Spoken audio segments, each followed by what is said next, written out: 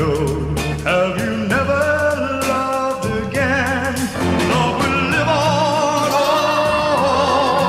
life must go on, for you cannot spend your life regretting.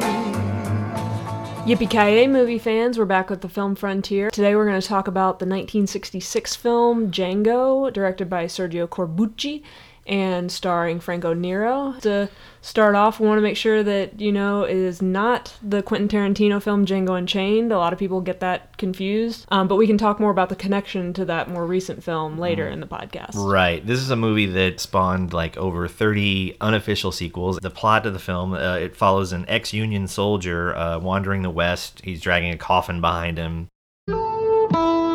A century ago, on the low hills along the border between the southern states and turbulent Mexico, a mystery man appeared. A man with a sad, impenetrable face. He arrives in a border town and gets mixed up in a feud between a group of ex-Confederate racists led by Major Jackson and a group of Mexican revolutionaries led by General Hugo. And he gets involved with them after he rescues a woman who has ties to both groups. But we later learn that Django has come to this town not by accident, but to settle a score as well. Who was that man? What was his secret? It's not important. And if I bothered you, will you accept my apology? He was pitiless in revenge, quick to decide and a master of every weapon. A man everybody would like to have seen dead.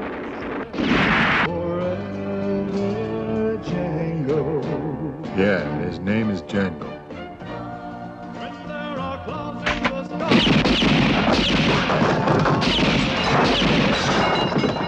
Django, the title of a film you'll never forget.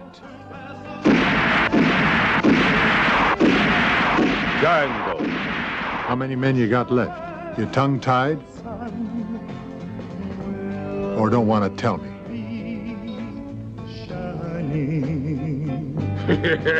Too bad, Maria. Django, an audacious man of action, capable of a tender, hopeless love which could only last a day, but a day which was worth all eternity. I'm glad I made you feel like a real woman. Very glad. I mean that. Django,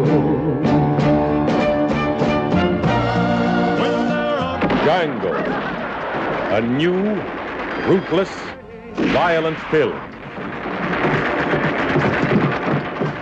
Featuring a great new star, Franco Nero.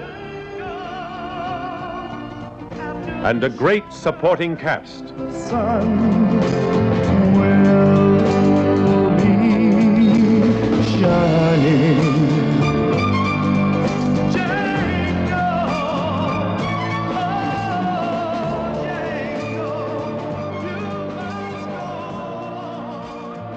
And to start, just for anybody who doesn't know what a spaghetti western is or an Italian western. Yeah, this is the first time we've covered one on the podcast. Yeah, this is our first one. I'm sure we will cover many more as it's such a crucial part of the western genre. Yes, kind of revitalized the western in the 60s. This one is directed by Corbucci, who directed a number of westerns and was one of the major players in the genre. Basically, in this era, the Italian film industry was always looking for ways to pump out B-movies, movies for mass audiences, not your Fellini or Antonioni type films. Prior to this, the sword and sandal strongman movies had been really popular.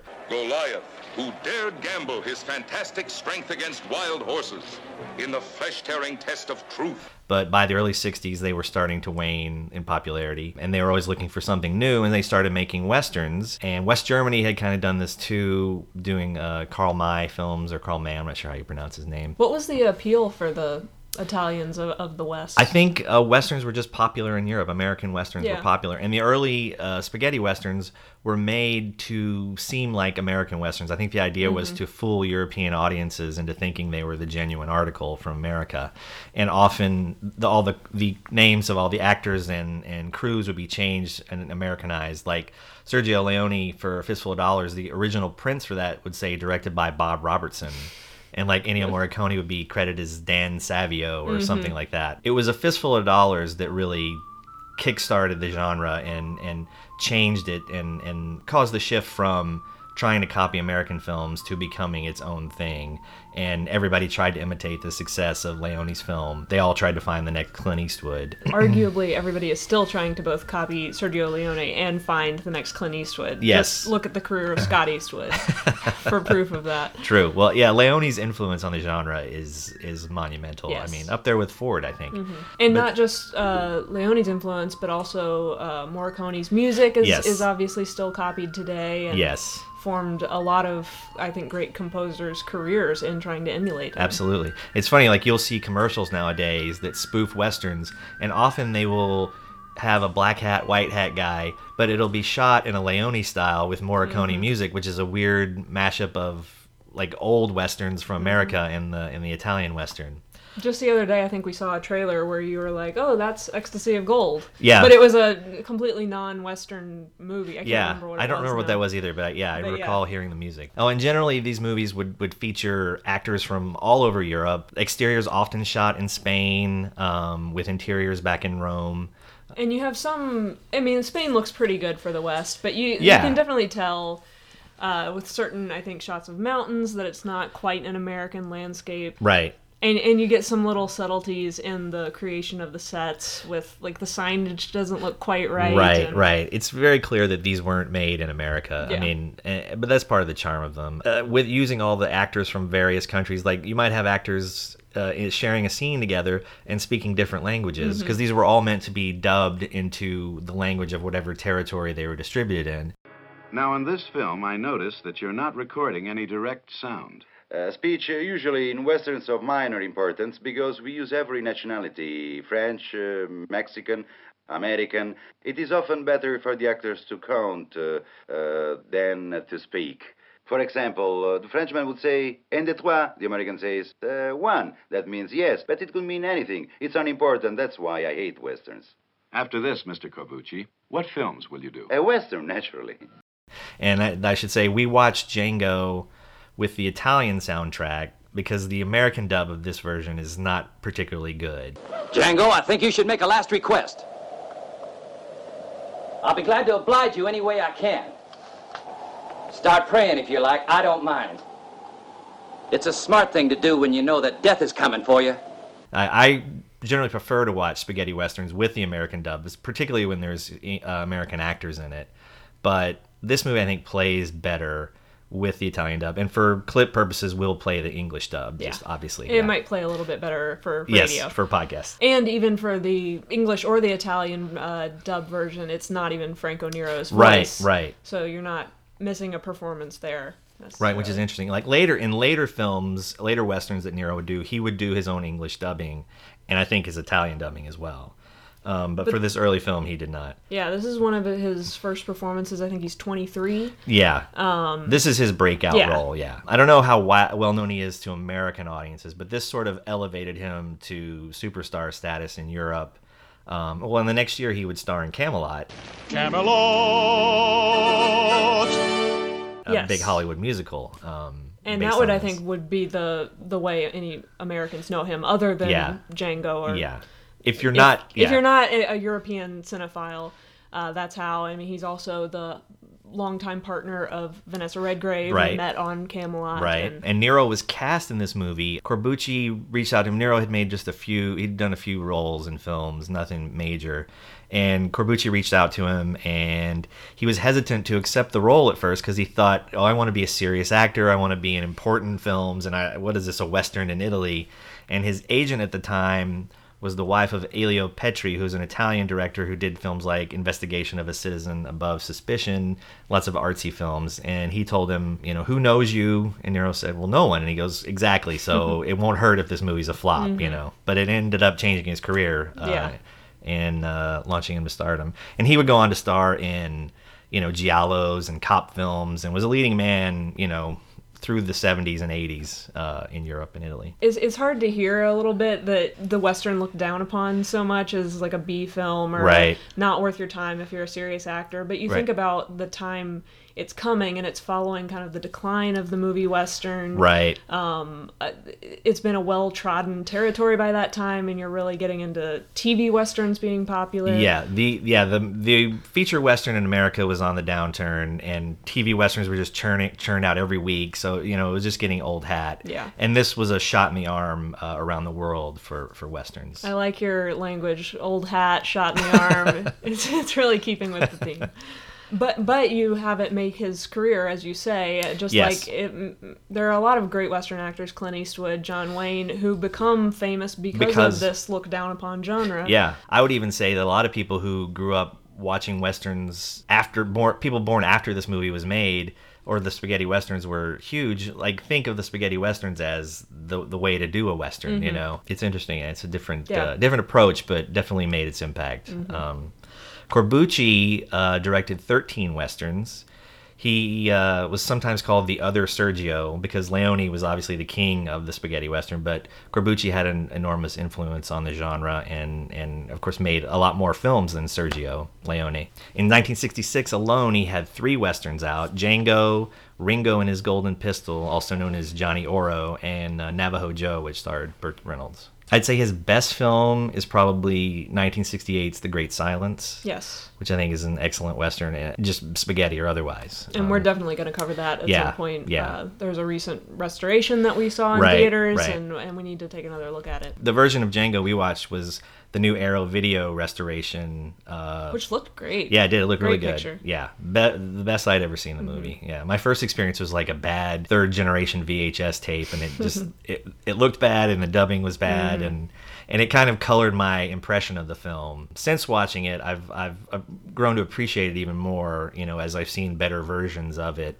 And I got to see the Italian dub. And yeah, I think you said that you've enjoyed it more every time you've watched it, which is a great thing to hear about a movie, that it improves. Definitely. I think the second half of the film kind of drags a little bit. Yeah, I agree. But the first half, I think I really like. I like the pacing of it. I like the way it's shot. It's kind of slower. Well, I think the difference in the acts, that to me read as a result of there not really being a script or at least like a polished, put together script. Right. I think it's a lot of little pieces sewn together, and the pieces are fine on their own. It's just not really cohesive. Right. I think some segments are better than others. Like you said, the first one. I agree. And this film was inspired by, as A Fistful of Dollars was inspired by Kurosawa's film Yojimbo. So it's sort of borrowing from Fistful of Dollars and Yojimbo. And so it's a guy running in a town and pitting two sides against each other, that kind of thing. I thought it was interesting when Django was released in Japan. It was released as a remake of Yojimbo, but a sequel to Fistful of Dollars. Right, which is really weird. I wonder what the dubbing was on that to make all that work. You mentioned one of Corbucci's other westerns is Navajo Joe, starring Burt Reynolds, and there's actually a story of Burt showing up on set and visiting, if you want to tell that quickly. They were shooting in Rome at Elio Studios. There was like a western town there in the winter of '66, I guess, early January, February. And Burt showed up. He was there. He was going to do Navajo Joe. And he happened to be there the day they were shooting the scene where one of Jackson's men gets his ear cut off and fed to him by the Mexican revolutionaries. And Burt was very impressed by this, according to Corbucci. And Burt asked, "What kind of stuff is this?" And Corbucci said, "This is Western, Italian style, made of hyperboles.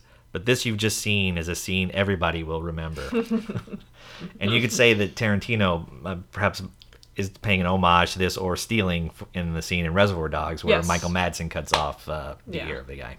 And now might be another good time just to talk generally about the violence of the movie. It's fairly intense, at least by the period standards. Maybe not today, given all of Tarantino's filmography at least. But it wasn't accepted by the censors in the UK because of the violence, partially because of the ear scene, just also the amount of deaths. I think there's well over 100 deaths in the film. There's also a gnarly scene where Django's hands get trampled. Yeah, that's really gruesome and violent. And yeah, not to spoil anything, but Django keeps a machine gun in his coffin and mows down all of the bad guys in mass carnage. Yeah, wasn't it until like 1993 or 94 that it was okayed in the UK? When the movie Django came out, it pushed spaghetti westerns from further away from the Leone way, because if you looked at the Leone films, even though they really seemed radical at the time, they're actually very much just a more operatic version of the Hollywood Western. You could tell that he really loved the Hollywood Western,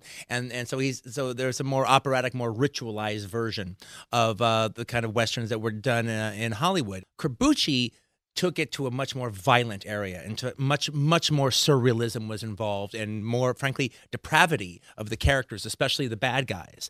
And in the case of Django, this movie became such a sensation. It took spaghetti westerns to a different place, a much more violent place, a much rougher, more brutal, and even more surreal type of the West. And just as an example of how violent the movie was at the time, it was banned in England up until the 90s. You could not show Django in England up until the 90s. In fact, one of the only ways to ever see Django in England is in the movie Harder They Come, the Jimmy Cliff movie. Jimmy Cliff goes to a theater and watches Django, and you see him in the theater watching Django, and you see a bit of Django on the screen. And they play a whole mirror aspect of Jimmy Cliff is like Django. He's the outlaw on the run. And that was the only time you could ever see Django on the screens of England, is if you went and saw the little clip of it that was in The Harder They Come. And it never really received a proper release in the United States. It was just when Franco was here filming Camelot that he had, I think, 4 private screenings that he invited, like Steve McQueen and Terrence Young, Jack Nicholson. Yeah, too. Other actors were there. Yeah, and it was well received, but just never got distributed, really. And this would have been probably, I'm not sure when they filmed Camelot, 66, 67. Yeah. So the Leone films may not have even been released here yet, because they were released in 67, or maybe they were just being released. So it also would have been something new for American audiences. They hadn't even seen Clint Eastwood yet. Would you say that level of violence is the trademark of a spaghetti western? Yes. I mean, more so than the... Yes, I mean American. That was one of the things that spaghetti westerns did, was amp up the violence. In fact, the term spaghetti western was coined by American critics as a derisive term for these westerns. It later became, popularized by people who love them and saw it as a positive. Yeah, there's lots of violence, lots of torture, beatings. Like there's almost always a scene where Clint Eastwood's getting beaten, or by the bad guys, and you certainly wouldn't see like Randolph Scott getting his hands mangled. Yeah, One-Eye Jacks, the Marlon Brando Western, kind of anticipates. And what year is that? That was like 63, I think, 62, 63. There's a scene where Carl Malden breaks Brando's gun hand after whipping him, and this takes that to the extreme. I mean, his hands are just a bloody, pulpy mess. It looks like ground meat or something. Yeah, and actually, I mean, the name Django is kind of a horrible joke of a reference to the famed jazz guitarist Django Reinhardt, whose 4th and 5th fingers on his hand were crippled, but he continued to play guitar amazingly despite that. And Django amazingly can still shoot his gun. The spaghetti westerns definitely had a lot of violence. They took everything to an extreme in terms of wardrobe, in terms of music, in terms of the way they were shot. And I mean, it's all part of the stylization, I think, of the western. Yeah. The way they use color, like you say, the costumes are a lot more like fashion forward, I would even say, like a lot of fringe. And dusters and more like representative of the 60s and 70s, I think, kind of like hippie culture. Yeah, definitely. Yeah, Corbucci's films too also get in. Like he's got one called Specialist that have like even a group of hippies in it. The hats, or everything's much cooler looking. And I think they appealed to people who loved like James Bond movies and that kind of thing. The counterculture, because they were very cynical and the hero was not really very good. Clint Eastwood famously watches a little boy get beaten up in the beginning of A Fistful of Dollars, like, and John Wayne would have intervened, but this new hero does not. You know? They're sort of an anti-hero. And all that stylization, it comes across to me as a little bit of a fantasy Yeah. That's sort of my view of the spaghetti western. Is it's a fantasized version of the western where, like you say, everything is elevated, everything's a little bit more colorful, not quite as historically or even logically realistic the way things work. There's like a superhero quality sometimes to the heroes, Yes. like in Django, the way he has this amazing gunfighting power. I mean, he can take down 6 guys Right. with seemingly like one shot. Right. And Well, he takes out like 5 guys in the bar, one behind his back Yeah. without looking, and the gunfighters in these movies always have superhuman abilities as far as their accuracy and their speed and all that kind of thing. And just, I think, seeing it through a European lens sort of separates us 1 degree further from Yes. the actual American West. Well, like you were saying, like the signage in the towns, they all just look a little bit off. Yeah. You know, and not that that's a bad thing. It's part of what makes them interesting, what makes Right. them different. But Yeah. like you, I think, compared it to sci-fi a little Yeah, bit. I mean, it's like seeing if you want to call Star Wars a space western, it's Right. almost like that, like seeing a western story through this other genre. Yeah, even. it doesn't quite feel like it's the real West. Like, and there's no like they're never about the taming of the land, or rarely are there Native Americans in Yeah. them. You know, it's just sort of There's these. no like wagon trains Right, or right. prairie life. It's usually these superhuman gunfighters, you know, doing battle with each other, and there are a few townspeople maybe get caught up in the middle of it, but Yeah. that's sort of it, you know. And Nero, like you said, was like 23, 24 when he made this movie and kind of launched him to stardom. He would go on to make a number of westerns. The Spaghettis sort of died in the early 70s. There was a brief resurgence in the late 70s, and he was in that, in one of those, Keoma, which was I think a very good western, but didn't really revive the genre. Yeah, I think I prefer Keoma. Yeah. But he is pretty studly in Django. And I told you that he had asked the makeup men on the film to draw crow's feet around his eyes to give him a little weathered look because he was so young at the I didn't time. even He notice. didn't even notice. I was blinded by Lost in his baby blues. But I think it works. Like if you see him in a film around the same time where he doesn't have that, you can notice it. Yeah. But, he made 2 other westerns with Corbucci: The Mercenary in 1968 and Compañeros in 1970. And both of those he plays a European mercenary who gets paired with a Mexican peasant during the Mexican Revolution. They both have Jack Palance in them as villains. I'd basically describe those as The Mercenary is to Compañeros as Rio Bravo is to El Dorado. They're sort of the same story, but you know, with a few minor details. And those are both very good as well. I'd recommend those to anybody. I mean, at that point in time, wouldn't you say Franco was like a Steve McQueen, Charles Bronson level of like fame and idolatry as like a man? Yes, absolutely. Yeah. The godliest man I know. C'est moi! Probably the leading actor of the westerns at that time, because Eastwood would have already left for America after doing The Good, the Bad, and the Ugly, and you know, he was up there with Giuliano Gemma, Terrence Hill, and the DP of this movie, Enzo Barboni, later would become a director under the name E.B. Clutcher, and he directed the Trinity movies with Terrence Hill and Bud Spencer. They Call Me Trinity and Trinity's Still My Name, which were spoofs of spaghetti westerns, but outgrossed all of them and became like the highest grossing movies in Italy. So Isn't that how it always goes? Yeah. Talking about the casting of this movie, you know, Nero was reluctant to be in it. The producers and director were considering 2 other actors, American actor Mark Damon, who had been in Ringo and His Golden Pistol, another Corbucci film, and Spanish actor Peter Martel. They basically sent headshots of the 3 of them to the Italian distributor, and he just picked one, and it happened to be Nero, and that's how he got the part.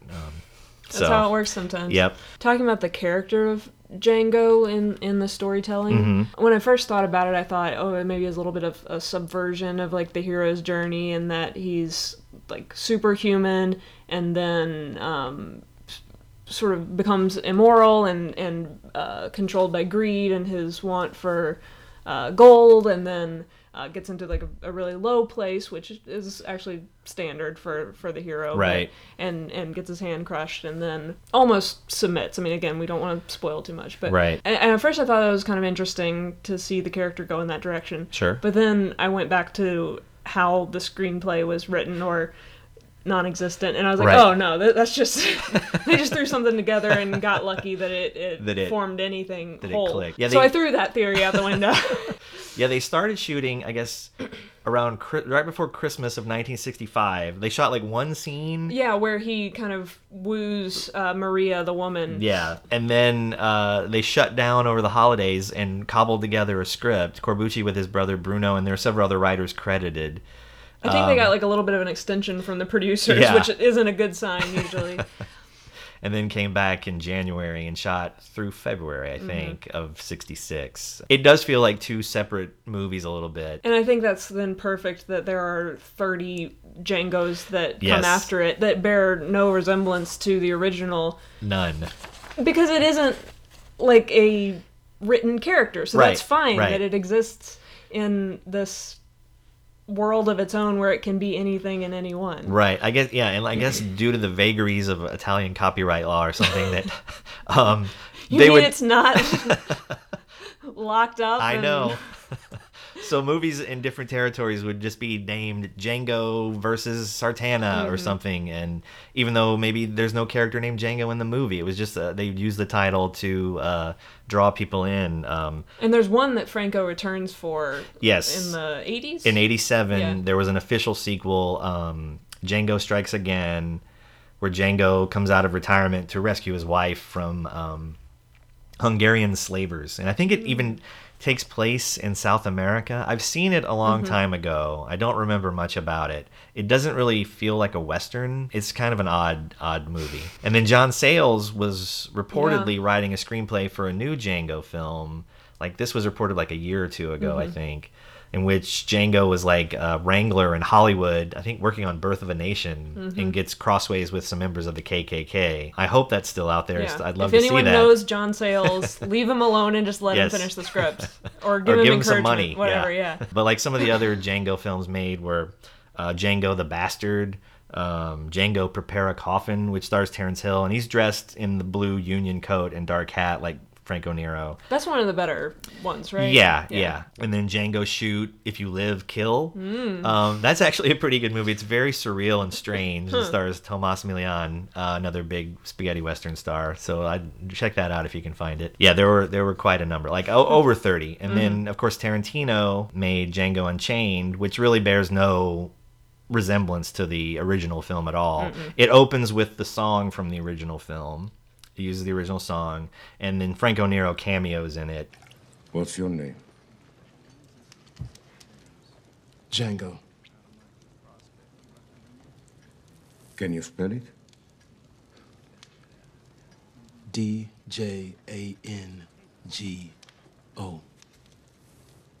The D is silent. I know.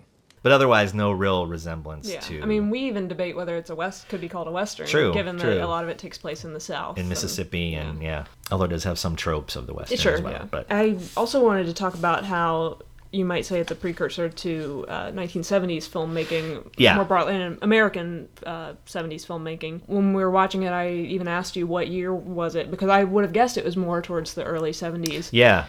Given the visual style and some of the elements it used, you get a lot of the zoom lens and the long lens, which you said was actually common in Italian filmmaking of the time. Yeah, right? the Italian Westerns would use a lot of zoom lenses and stuff. But to me, that comes off as the sort of paranoid thrillers of American filmmaking in the 1970s, the parallax view and that sort of thing. Right. Yeah, it doesn't really feel very 60s. I would agree in its look. And also, it sort of anticipates, in a way, what they called the mud and rags Westerns of the early 70s, revisionist Westerns like...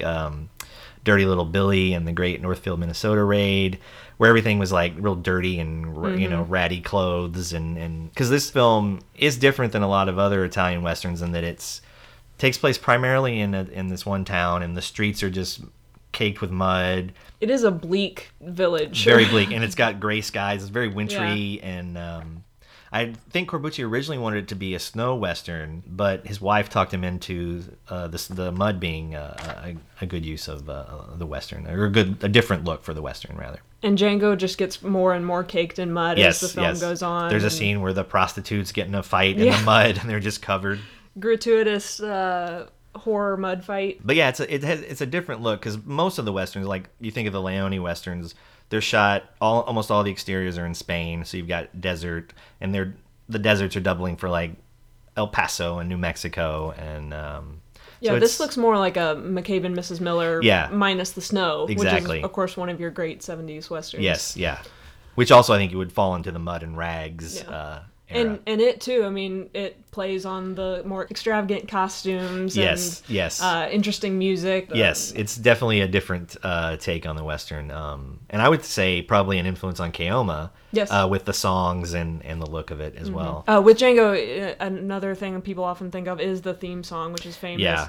But there's another moment right before the big first gunfight where Django takes out his machine gun. Yeah, the reveal of the machine gun scene, yeah. Where the music is sort of introducing the villain, Major Jackson. Yeah. And it's just very discordant. It's like screeching. It sounds like a train screeching on the rails or something, and it kind of took me by surprise and is a little avant-garde, I would say, for the era. It's very, dissonant music. Yeah. And, it's really I liked interesting. it. I thought it was interesting. Yeah.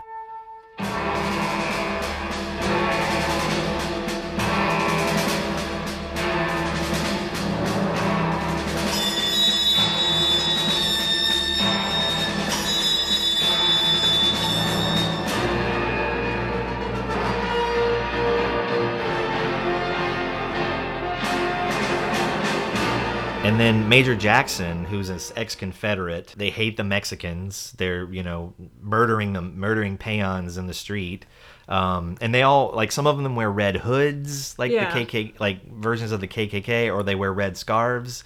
And there's some sort of historical component to that. We're not sure if they were aware of that or it was just kind of a coincidence. Like, there were the red shirts in the post-Confederate era who were openly, pro-Confederate and it definitely reads as KKK, though. Yeah, it does. Oh, yeah. And before I knew about the real historic red shirts, I assumed it was another one of those, like, Italians taking liberties with American history and referencing the KKK, but sort of doing it in their own like quote unquote sci-fi way.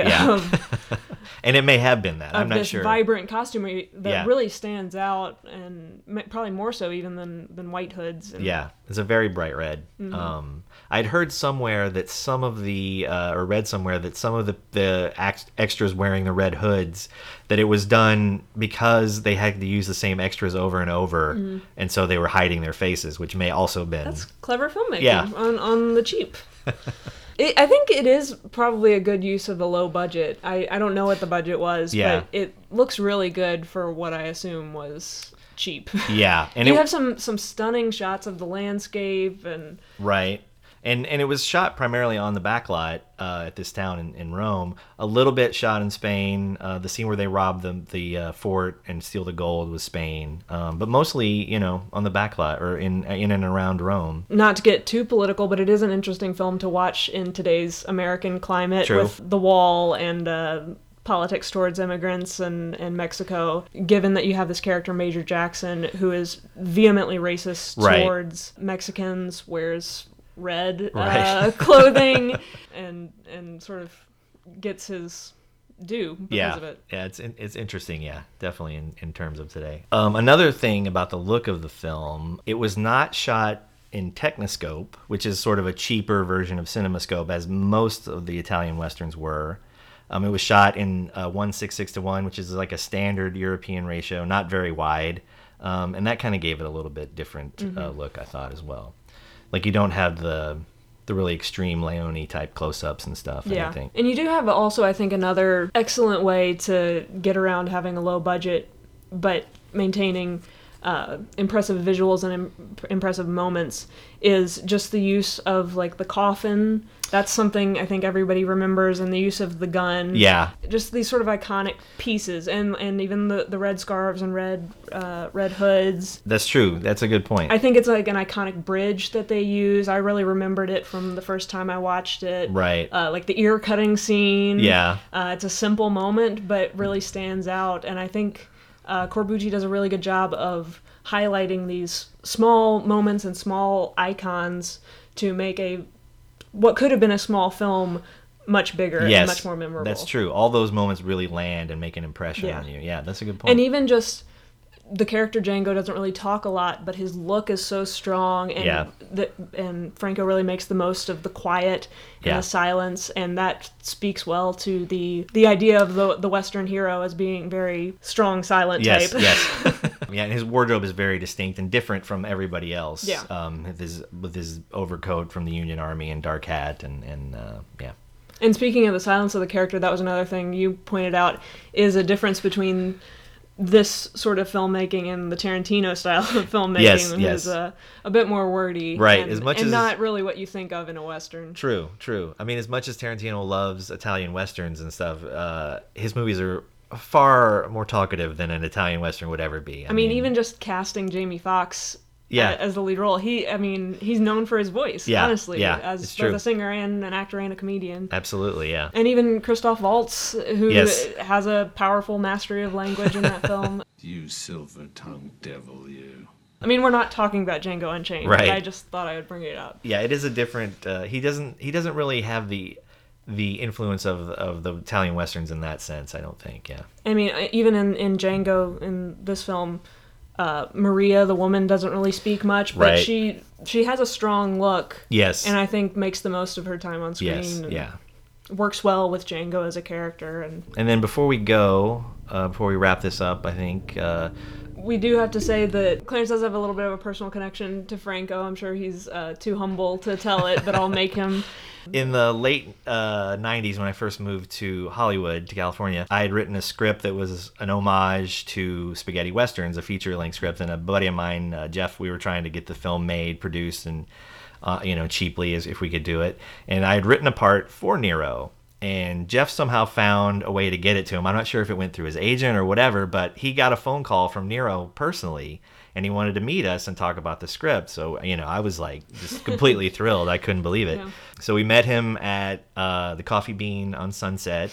So it was, totally Hollywood and cool. And he came and talked to us for, not very long. But we just sort of talked about what we had in mind. And he had some notes on the script and wanted to discuss it more. And I think he was just trying to gauge like who we were and how serious this was. And we didn't know what we were doing, and we were, hoping to get it done. And so we met, and he was very nice. It was really cool meeting him. He called the house a couple of times and talked to me. He wanted to give the script to Italian screenwriter Sergio Donati, who wrote a lot of Leone's pictures. And he goes, he wanted to give it to him and let him, make notes and take a crack at it. I was like, absolutely, He thought my script was kind of naive, which I think was totally true. And I was like, yeah, I mean, whatever, if we can do this. If I can ghostwrite for Sergio, like, come on.